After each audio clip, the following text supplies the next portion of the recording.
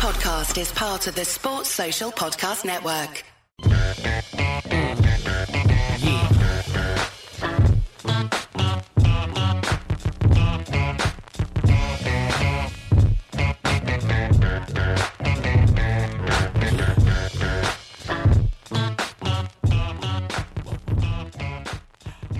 Hello and welcome to the Anfield Index Riders Podcast. With the 2019-2020 season about to kick off, we're back to provide you with an analytical look at the best articles of the week in the football sphere, with particular focus on those regarding our beloved Liverpool Football Club. I am prolific tweeter John O'Sullivan, and each week I will be joined by some of the foremost internet football writers to further delve into all things Liverpool with our selective articles from Anfield Index and beyond, establishing our talking points. It is my honour in my debut as a podcast host to welcome our first guest. Plane tracker extraordinaire and a liver of possibly the coolest life of anyone I know, Mr. Adam Petruccione. Adam, welcome aboard. Good morning, John. How's it going, man? Very well, thank you. Hope you're well. Doing pretty good, man. Normally, I'm used to being a nighttime podcaster, but just life getting in the way. That's not possible anymore. So normally I have a couple drinks in front of me, but it's 10 a.m. here in Madrid, so we'll try doing a podcast alcohol free. We'll see how that goes.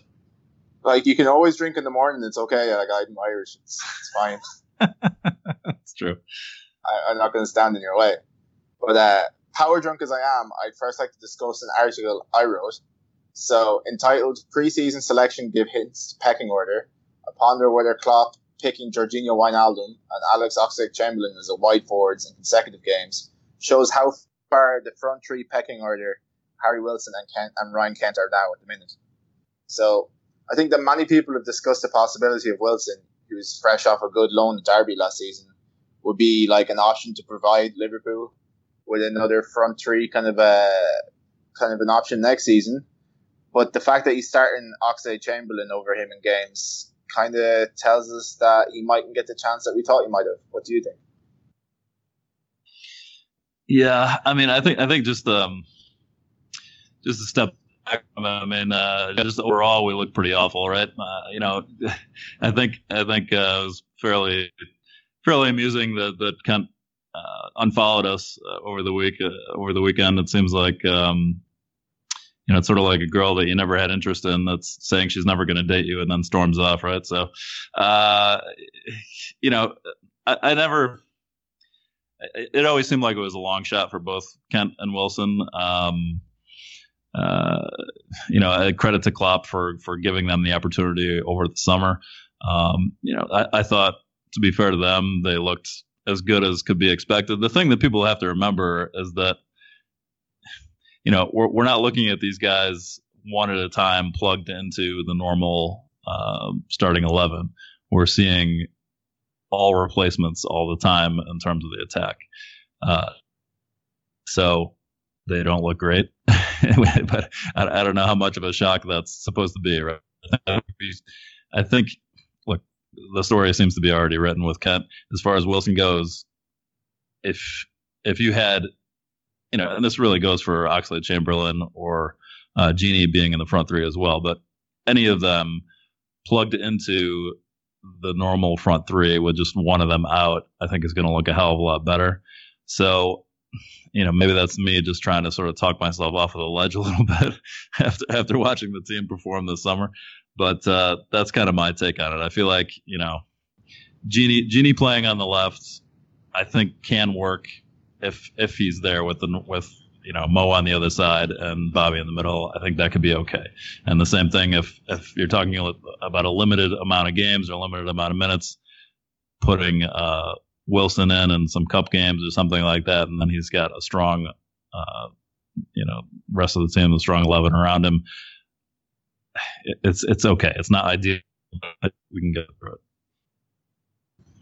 I think maybe something that's more damning as well of Wilson's kind of chances progressing forward is the fact that Shaqiri is injured. He's still not necessarily starting as that, left-footed option on the right-hand side that Klopp usually likes to employ with Salah. And if we switch to 4-2-3-1 like we have, having Salah up front and then having Shaqiri up the right. So I think reading between the lines, it doesn't look too hopeful for Wilson. Like you said with Kent, it's fairly petty that you completely unfollow the club and all social media channels. But kind of more indicative of like how much we read into things in 2019 as well. That would be. It was like the time that people were convinced that Coutinho was coming back because he removed Barcelona from his bio on Instagram, but apparently it was never there in the first place. But that's a nice little view into how people consume football in 2019.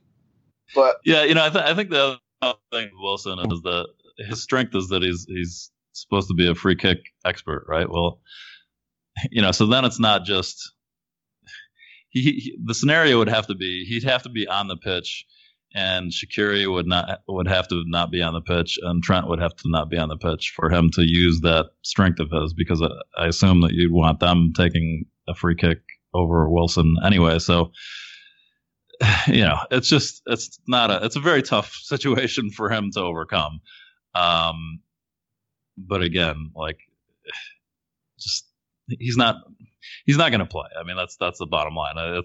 Even if he's in the squad as an emergency backup, he's going to play in cup matches, and he's going to be in there with other players that are stronger than him, and it's just he's not going to be that much of a factor, hopefully. So, and I just think the deck was stacked against him from the beginning. Like I said, it's for him.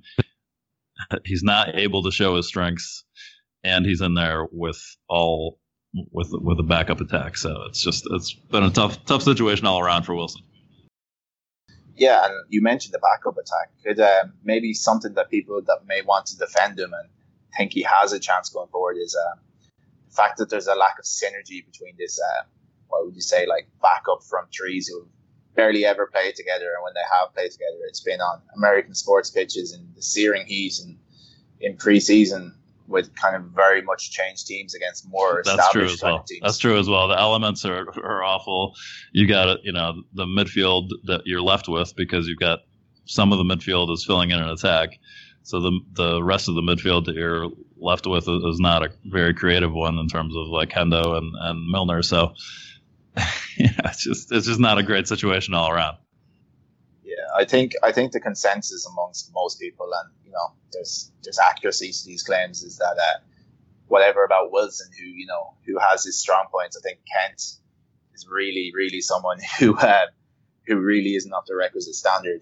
6 goals for Rangers last season in the SPL for a team that finished second hardly screams ideal quality to you. And then a lot of the time he reminds me of Milan Baros. Obviously not as good of a player, or the fact that he's a striker, but the fact he's very prone to running into blind alleys.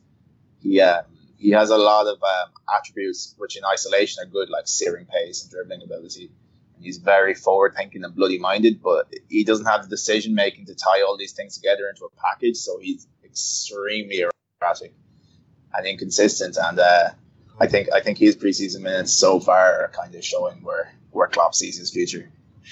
Yeah, I mean, he has the running part down. To me, like when you watch him, he almost looks like if we took Robbo and just played him,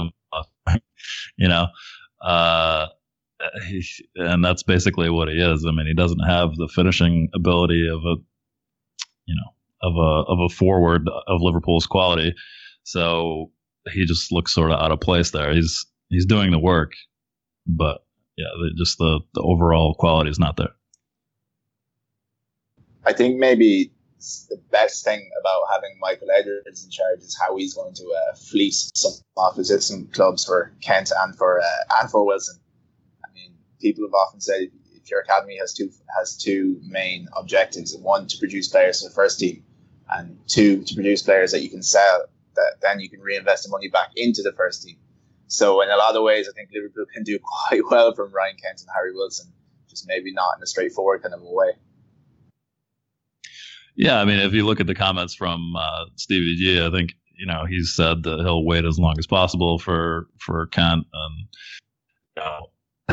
he's obviously a strong player at a particular level, and Wilson as well. We've seen pretty huge numbers in terms of the transfers in the championship, and it's not necessarily based on overall talent. It's based on a talent that's particularly suited for the championship. and Wilson's shown that. I think a lot of people. I was listening to Dave Hendrick's show the other day, Old School, and he was saying that Wilson wasn't necessarily the best player at Derby, but he's up there, and he certainly helped them quite a bit. So, I'm sure you can get decent money. I'm sure you can get, probably 10 for Kent and 15 for Wilson, something along those lines.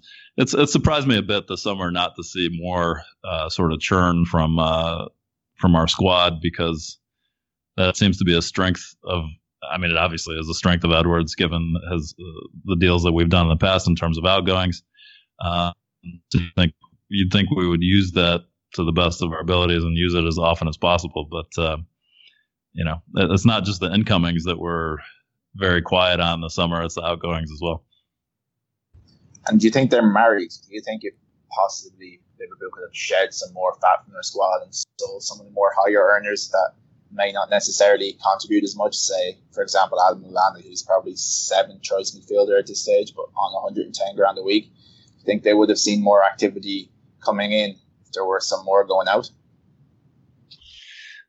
From a pure numbers standpoint, it looks that way. If it's just like, if you're playing FIFA or something like that, yeah, it makes sense, because obviously if we had with the numbers that I was just going over, so if we had that 25 million, that seems to be, based on the headlines, enough to get like Firpo, or enough to get maybe Sessegnon. So, but at the end of the day, I guess, there's real people and real world circumstances involved, and maybe those players just don't want to come. Maybe Liverpool's not their first choice.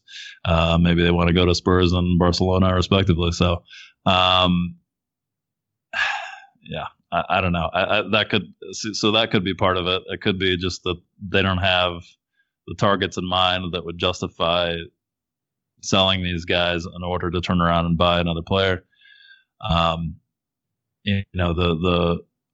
The news articles that came out from the sort of the tier 1 journos early in the transfer window were saying that Lloyd Kelly was sort of our only target, and then when he went to Bournemouth, we just sort of closed up shop, which is stunning. But that has played out to look like it's accurate. So, I didn't want to trust all the, there's, seems like 5-6 writers all basically were telling us the same thing, and I didn't want to believe them, but it appears to be that they had their stuff right. Yeah, unfortunately, it looks like to be the case. I mean, we have about 8 or 9 days left in the window, and at this stage, I'd be kind of staggered if they do anything. Big in terms of incomings, despite the fact that there's big holes in certain areas of the squad. But do you think a lot of that is Liverpool being a little bit risk averse? Because, like we mentioned, there's a lot of players.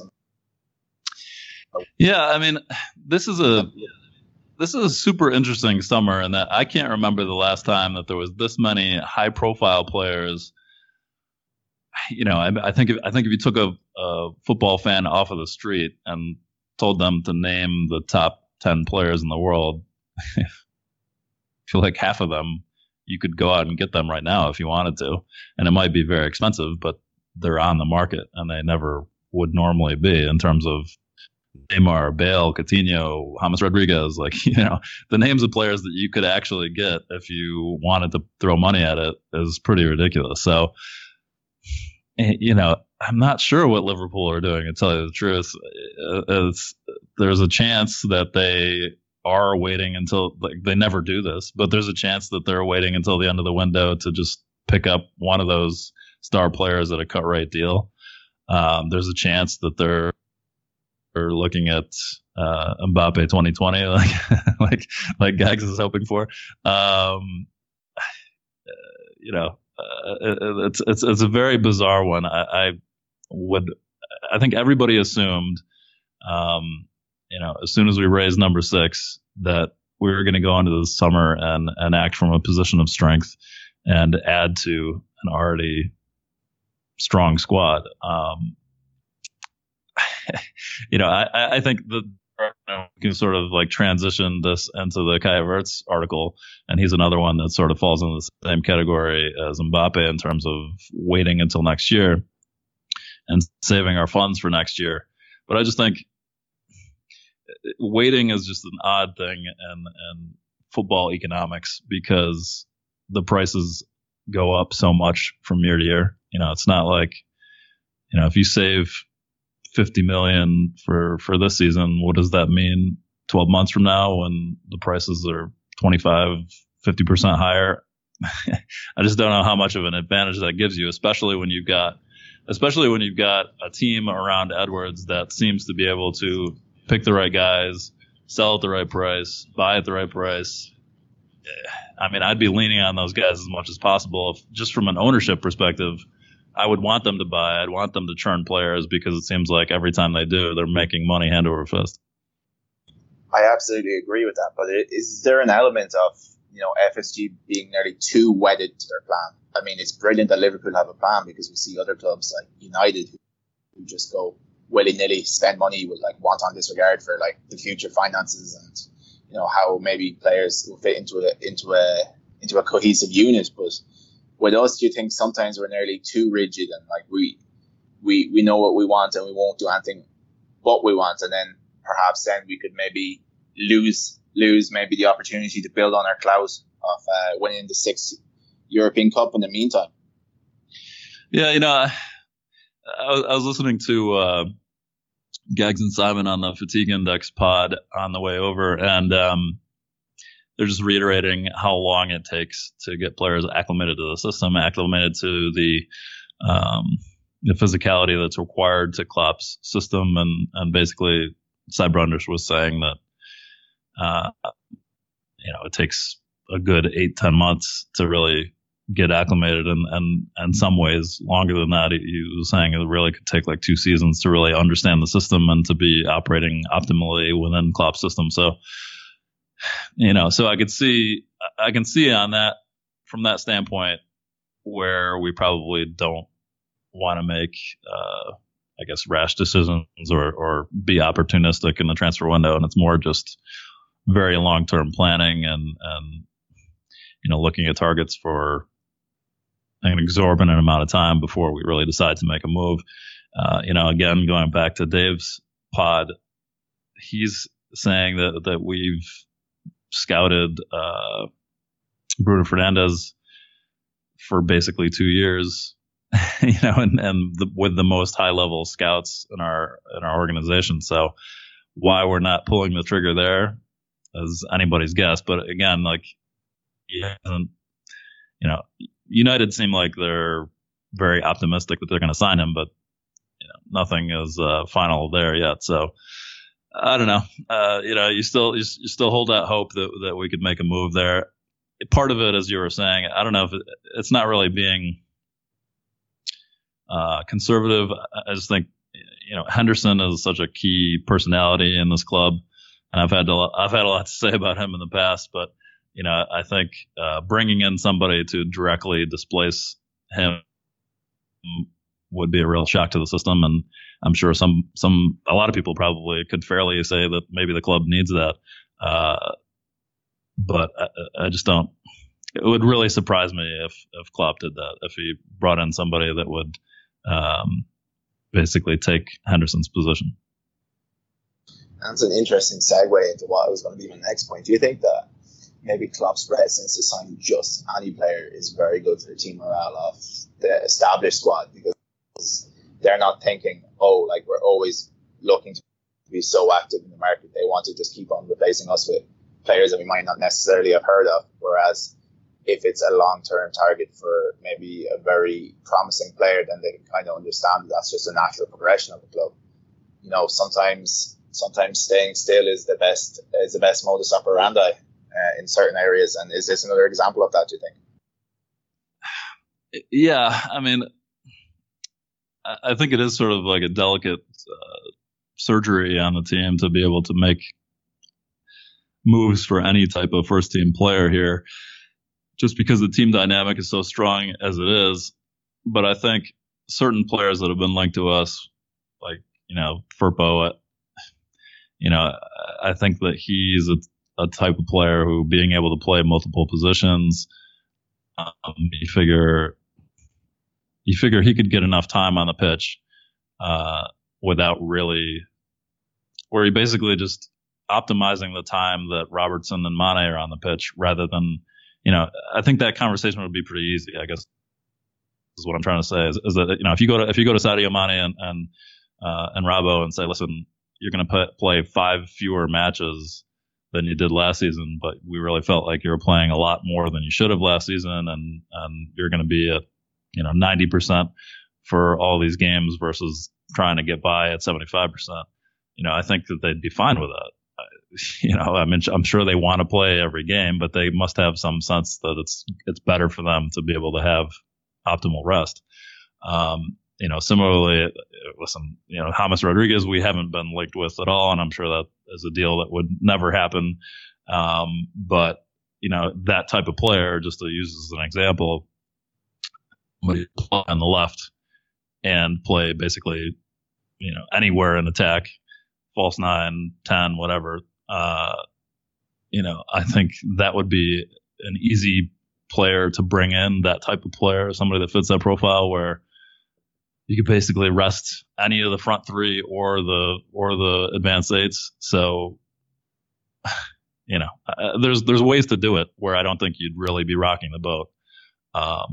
But there's probably a handful of players out there that would really fit that profile. And for Havertz himself, is he a player that you particularly rate?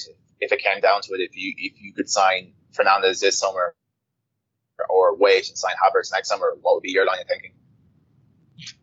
I mean, it's probably very ignorant, but I think I would always make the move now. I just think there's so many different dynamics. Just everything could be upside down 10 months from now.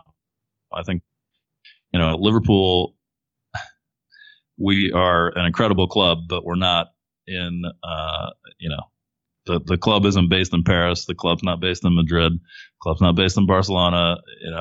There's places where if things are going bad for these teams, people still want to go there. People still want to live there. Their family wants to live there, all that stuff. This is an absolutely optimal time for Liverpool, and we're not going to sign anybody. And what I mean by that is it's not just Liverpool are at the top of the heap and they have the best coach in the world, but it's also that United are down, Arsenal are down, Barca are down, PSG is down, Bayern is down, Real is in chaos. Like that's probably never going to happen again in our lifetimes, So I would sign as many players as the bank account would allow right now. But that doesn't look like the guys inside the club agree with me. Yeah, it also feels like it's an opportunity now because there might be less suitors for the players that we may target. Like you mentioned, a lot of those clubs are kind of in a mess. I mean, Barcelona, for example, are putting all their eggs into the Neymar basket. And as brilliant as he is, I mean, they have just far bigger elephants in the room and things that they need to address. But somehow they seem fixated on signing him. But I actually think that transfer may spark the market into action a bit more, and it's something that Liverpool could plan to take advantage of, maybe in the form of, say, an Ousmane Dembele, someone that we've extensively looked at before, and in fact, even went as far as tried to sign. So that could be something that they're kind of cognizant of. But then again, it could have the opposite effect where it could really inflate the market and then make players more expensive again. I mean, we benefited off that first time around when Coutinho went for much more money than he was worth because Barcelona were flush with Neymar cash. So, like you say, it's a very intricate balance and very interesting to see what they do from here. Hey, listen, the Spanish papers are saying that we're having discussions about Neymar as we speak. So, I couldn't think of a player like less suited to gegenpressing than Neymar. There's a funny image in my head of Neymar trying to trying to jockey down a Burnley defender in a freezing cold night in Turf Moor in December. It just doesn't seem like a natural fit to me. I think he's more suited to the more warm climes of, say, a Paris or a Barcelona than a freezing cold Liverpool or Burnley in December. I'd love to see Neymar running down the wing and then wearing a scarf and mittens. That'd be great. Made from Gucci, I'm sure. But my own opinion on Havertz is that if we were to sign him, it may not necessarily be to play him in an attacking midfield role he has been playing in. People will talk about who the Firmino alternative is and maybe long-term who the Firmino replacement is, but I think people need to keep in mind that Firmino arrives at the club as an attacking midfielder. So logically, they could replace him with an attacking midfielder. Do you think like number 9 is somewhere that Havertz could eventually play? He seems to be one of those players that could play just about anywhere. Yeah, I mean, I think that's such a special position for us, and yeah, why not? I think this is a kid that could basically be coached into any role, especially if he's working with Klopp. Yeah, I think he could play just about any of the central positions, and especially given time with how young he is, I think he could grow into just about any role. And Alex wrote about it quite eloquently in his piece. It's an excellent piece, by the way, and I'd recommend anyone to read it. But he said at times he's played as a number 8. He's played off the striker. He's played on the right-hand side. And I think universality is something that Klopp loves in terms of his players and their tactical makeup. You only have to look at Gini Wijnaldum. It's getting to the stage now where the only place Wijnaldum hasn't played is in goal, and I would think I would nearly trust him in there.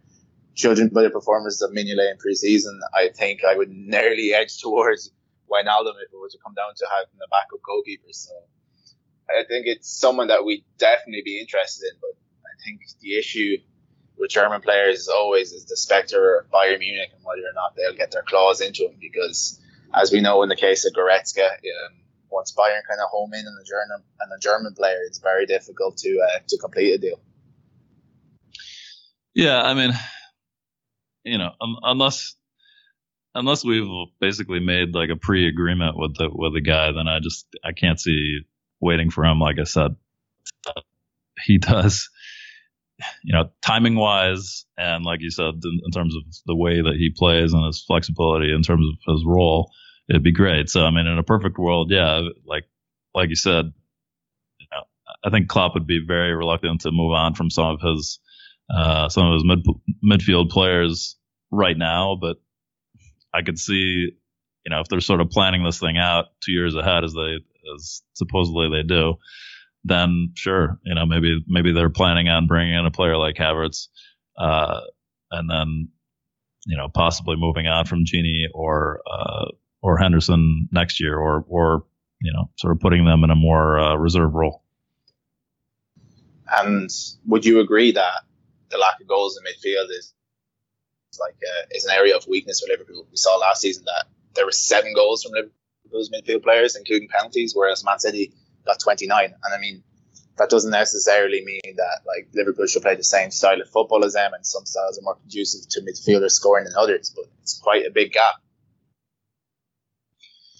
Yeah, everything sort of changed after January when we started playing Naby Keita on a regular basis, and it didn't necessarily have to involve Keita. Just it seemed like whatever the style change was when he came on, he started scoring and he started creating goals from midfield, and then even when he wasn't playing and we had Henderson in the advanced 8, we were getting goals that way as well. Not Henderson has basically no finishing ability, but he was still creating goals in his own special way.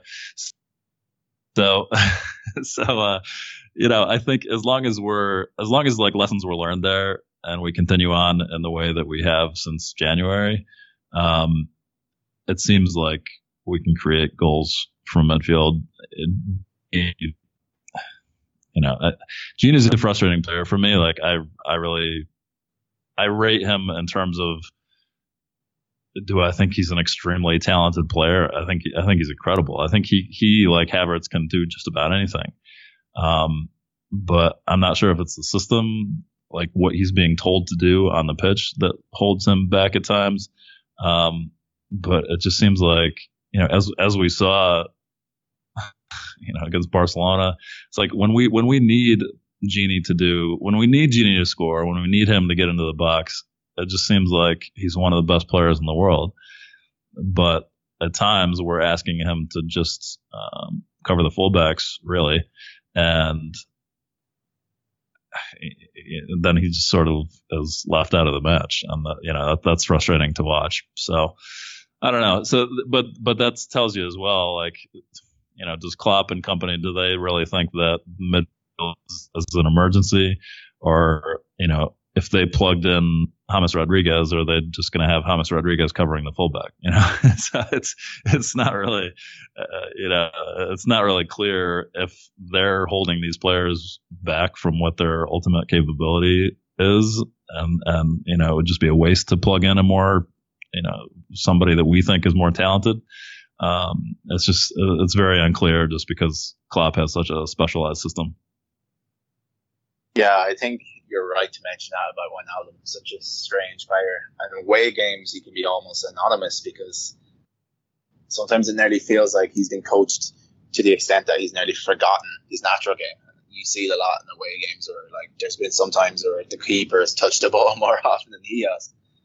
Then you see him at Anfield and he's an absolute monster, especially in big games. I can recall maybe 5 or 6 times against big clubs. You mentioned Barcelona.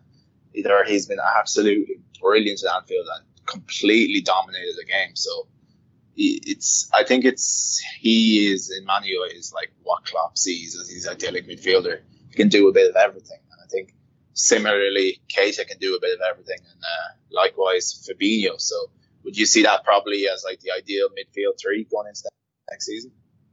Yeah, I mean, I think Keita is the ideal guy to have on the pitch for Klopp, because I think whatever Genie is being asked to do, he's doing exactly that. Now, I would guess that Keita is being asked to do a similar thing since he plays in the same position, but his natural instinct is to get forward and create chaos however he can, and carry the ball as well. You look at it and he has his finishing is a level better than Genie's, I would say, in terms of the pass in the final third. But aside from that, they're very similar players in terms of capability. But he just wants to do those things more. He wants to dribble the ball for 20 yards more so than Genie wants to do that.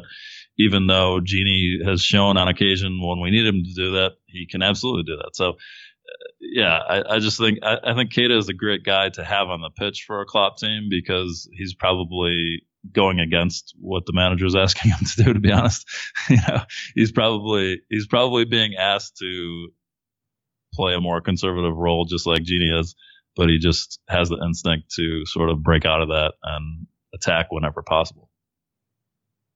I think that's a brilliant point. Sometimes the way I look at footballers is some are robots and then others are footballers. I think Naby Keita is one of the most natural footballers in the Premier League.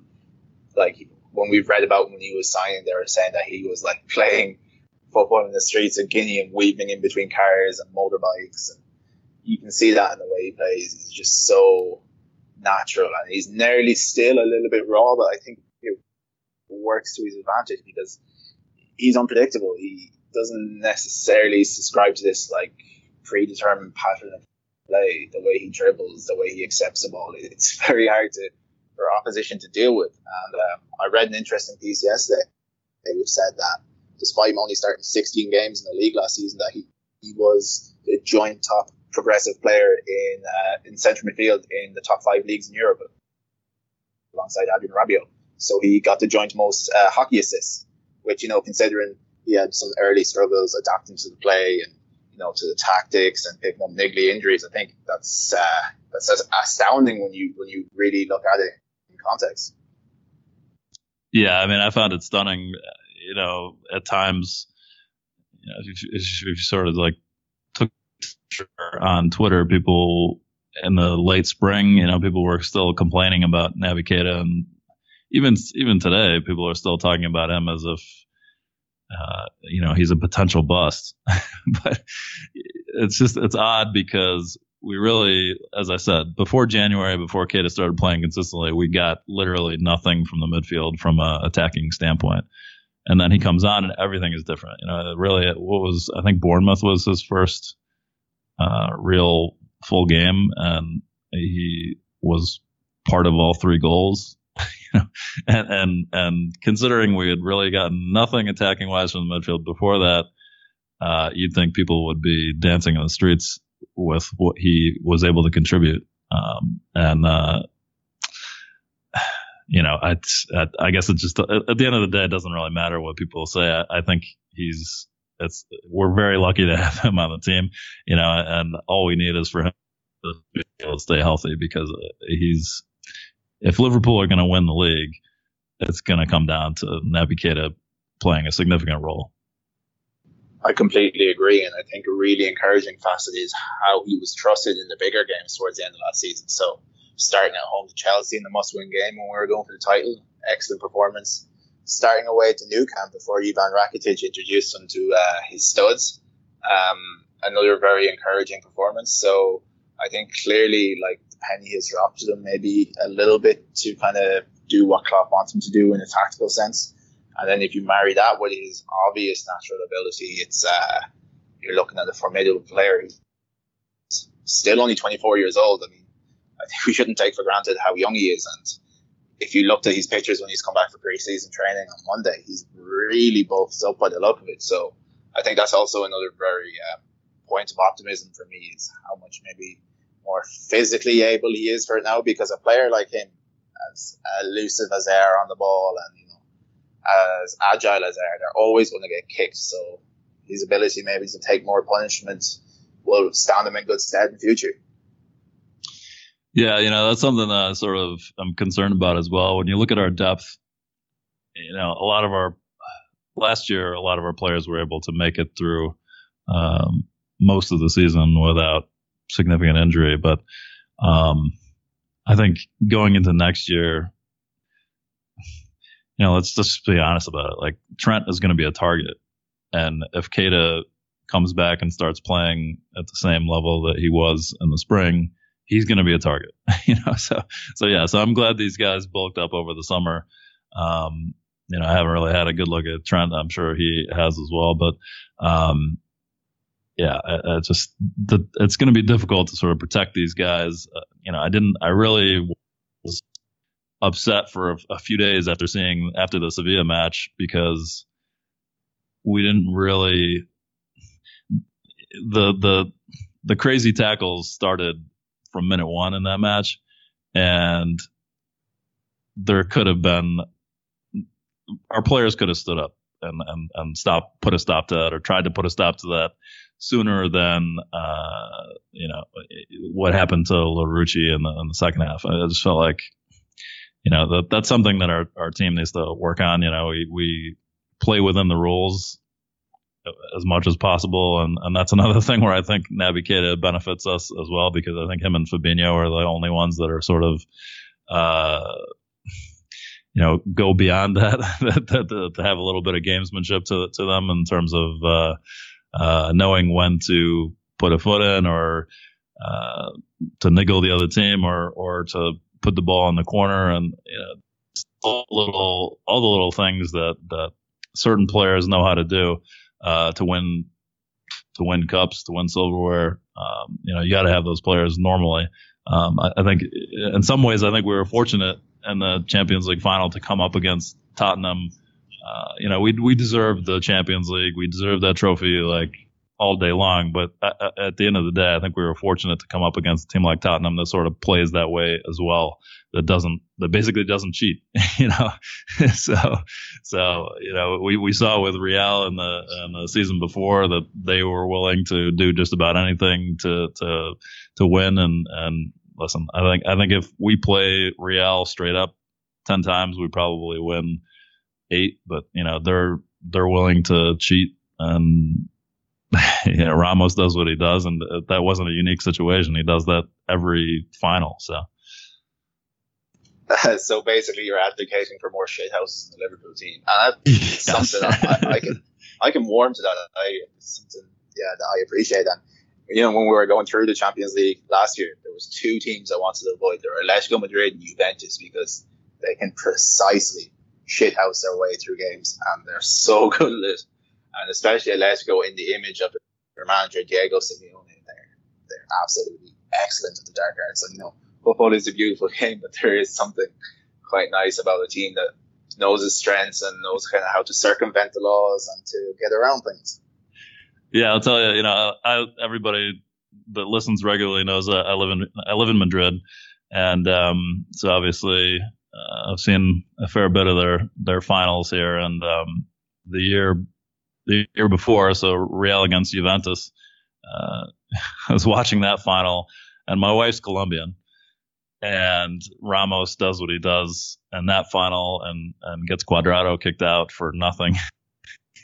got him red carded, just basically acting. That's it, And I was like yelling so much at Ramos that I had to like leave the bar. It was just like an unbelievable situation, because obviously like we're all rooting for Juve because they have a Colombian player, and Cuadrado is just a very likable guy, and that was just unbelievable. So then to see what he did to Salah the next year was like just I can't even describe how angry I was. I'd be in this same boat, but nearly a part of me like begrudgingly respects just how he gets away with these things and how little like compassion he used to have against his fellow pros. He'd do anything to win. He'd sell his own mother, I think. But that leads me on to my next point. Is our last preseason game of the season is tonight, 6 o'clock my time, against Lyon in Geneva. How would you appraise preseason so far? Don't be afraid to tell the truth. Listen, bottom line is we got to look better against Lyon. This is a serious club. Like, they have real talents that we're coming up against here, and some that hopefully we're looking at purchasing, whether that's this summer or next. It's going to be a real test. And that's probably exactly who we need to come up against to get ready for City and to get ready for the Premier League season. I don't think it's going to go well, to tell you the truth. I think like one of the underlying things, aside from sort of just the ridiculous temperatures and everything that we were dealing with in the United States, is that just the entire look of the team changes. Not just when the front three is missing, that's part of it, and that's sort of what everybody's focusing on. But Alisson, for me, like, just changes everything. Like, you see some of the goals that we give up that aren't necessarily directly Mignolet's fault, but it's like starts from some scenario where everybody's sort of confused about what he's going to do in terms of the outlet pass. And, you saw this, what was it, the first goal that we gave up against Sevilla, where he just has like a weird interaction with Klein, and then Klein makes a couple of mistakes because he's not sure what Mignolet is going to do, and then the ball's in the back of the net, and there's just so many scenarios like that we're familiar with over the years from Mignolet, and so on some level I'm just not sure that anything this matters, because you plug Alisson into this team and just so much changes in terms of the distribution, in terms of how calm we are in defense. So I think it's going to be more of the same against Lyon. I bet we'll get our butts handed to us again, but I don't think it really matters. Yeah, I think really it's paramount that you just build fitness and maybe a bit of cohesion back into the team at this stage of the year. Ahead then of the Community Shield at the weekend, which, depending on your vantage point, is another preseason game, and something that I wouldn't necessarily be confident about. There's a thing with this Liverpool midfield that he's tended to pick in the last two games on big pitches, is that they get exposed quite a lot, and Wembley is massive, so it's not something I'm particularly confident about. But if you'd ask me, do I really care about winning the Community Shield, and the answer would be no. So I think as long as nobody gets injured and they can give a decent account of themselves, I think that'll be fine. Yeah, I mean, I think that we'll probably lose the Community Shield as well. It feels like as a Liverpool fan, that's just sort of, I've seen this movie before, and we'll probably get torched against City, but all the other rivals on Twitter and everybody will be laughing at us, and then we'll just sort of dust ourselves off and start ticking off the wins when it really counts. And before anybody knows it, we'll be undefeated on a 10-match run or something like that. So yeah, I just feel like the way it goes with Liverpool is we'll get stomped against City, and everybody will have a good laugh at our expense, and we'll move on, and we'll pick ourselves up from there, and that's kind of how it'll go. Yeah, I agree. I think the squad is made from sterner stuff. As led by Van Dijk, then letting pre-season defeats or what have you kind of have a reputable effect on their confidence. I think they'll be fine, and I think we'll have another good season. The lack of transfer activity makes me doubt whether we'll win the title, but I think certainly we can go very far in the Champions League again, depending on the draw. Do well in the domestic cups. Do you think that our approach to the domestic cups will be any different, or it just sort of confuses me what Klopp's approach is to that, or whether he takes it seriously whatsoever? I think our approach will be the same in that we'll rotate heavily, but we could get lucky with our draws. Last year we had horrific draws. Wolves away in the FA Cup. Their record against big teams is excellent. And then we had Chelsea at home in the League Cup, and Hazard does as Hazard does. And there's actually Mignolet playing that game as well, and a lot of question marks over whether he could have saved that excellent virtuoso goal he scored. He went past Moreno and scored past Mignolet, so two of the boo boys of Liverpool were made to look fairly bad by Eden Hazard in that game. But I don't think there'll be a change in policy in terms of selection. It's just that we could well go further just because we've drawn against the kind of teams that City played all the way through to both of their domestic cup finals last year. So I think they're well down the priority list, but depending, we could actually go quite far, because I never envisioned a scenario where Klopp wants to lose. Right. And Brewster is such an X factor as well. We just don't know what we're going to really get from him. And it was so promising when we were up against sort of lesser competition earlier in the summer. He's continued to look good, but in terms of production, it hasn't been there against the bigger teams. So, so there's a lot to be seen there, whether we can get through some of those domestic cup stages running Brewster out there as the center forward.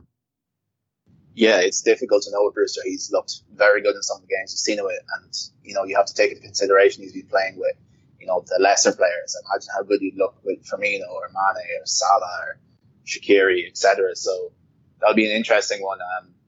It's hard to know what the plan is with him, but certainly if there's anyone better in the world for developing younger players than Klopp, I'm not sure who he is. So I think he's in the right place, and I think that his contract extension and the way Klopp talks about him is probably an indicator of how highly he's rated. So sooner rather than later, his chance will come, and I hope it is early on in the season, because I'm a bit impatient like that. Yeah, something interesting to look out for with Brewster is that I was listening to a top pod that was back in May, I think, and Mel Reddy was talking about Brewster, and they were having a debate back and forth about what his capabilities were and where he could play on the pitch. And the rest of the tall guys were saying that they could only see him playing as a center forward, and that he needs to sort of like focus on one position. But Mel was sort of insistent that he's training at all three forward positions. So, so we sort of think of it in terms of we're only going to see him as a replacement for Bobby, but it's very possible that he could be put out there as well as a sub for either Mo or Mane. Exactly. And, prior to this summer, I hadn't seen a lot of him because he hadn't played for Liverpool all that much, even in an underage context, because he'd been injured. But, a lot of people were very impressed for his exploits with the English under-17s. But, going into pre-season, and I'm only basing this off the few games he's played, so it might necessarily pan out like that. But I was very impressed with his link-up play. I'd always had the picture of him in my head as just like Jermaine Defoe on the shoulder of the last defender kind of striker, very aware in the box, very bloody-minded and quick-witted, and he is. But his all-round game seems a lot more developed than maybe people would envision. Absolutely. Yeah. And then, the header was really encouraging as well. I didn't know that was part of his game. Yeah, and I just loved the movement of that, because it looked like in the space of like a split second he went like 50 yards, like he just absolutely fired at it. You can't teach that. I really think he's uncoachable things like instinct are razor sharp. So I think they might need to just add a few more things to it. But he's 19, so hopefully that comes. But I think the left-hand side is maybe a place where he can look to play. I actually wrote about this on AI. He could well be like the Mane understudy this season, and they could focus on maybe putting Origi as a 9 because Origi kind of fluctuates between both. I think at this stage in his in his development, he's probably better off focusing on one area. But I think Brewster is at the age where it wouldn't do him any harm whatsoever at all to play wide. Yeah, that's the thing as well. It's a good point. I mean, you have sort of two players who might operate best in the channel, so if you have, I could see in some of the cup matches playing effectively two up top, with Origi and Brewster. So I don't see why that wouldn't work. And Klopp, in those league cup matches, he's willing to do just about anything. So you never know what you're going to see. That's exactly that. And with that, I think it's time for us to say goodbye here on the debut Anfield Index Writers pod of the season. So I'd like to thank you very much for joining me. Before you go, can you maybe tell people where they can follow you and any plugs that you have? Yeah, I've got an article that I just sort of submitted into the system that's called Trademark Liverpool. So that's just another of our sort of weekly controversies as a club that's bubbled to the surface, and I wrote about that. So check that out, and that's pretty much it. That's brilliant stuff. So for me, John O'Sullivan, and my guest, Adam Petriccioni, it's goodbye and good luck.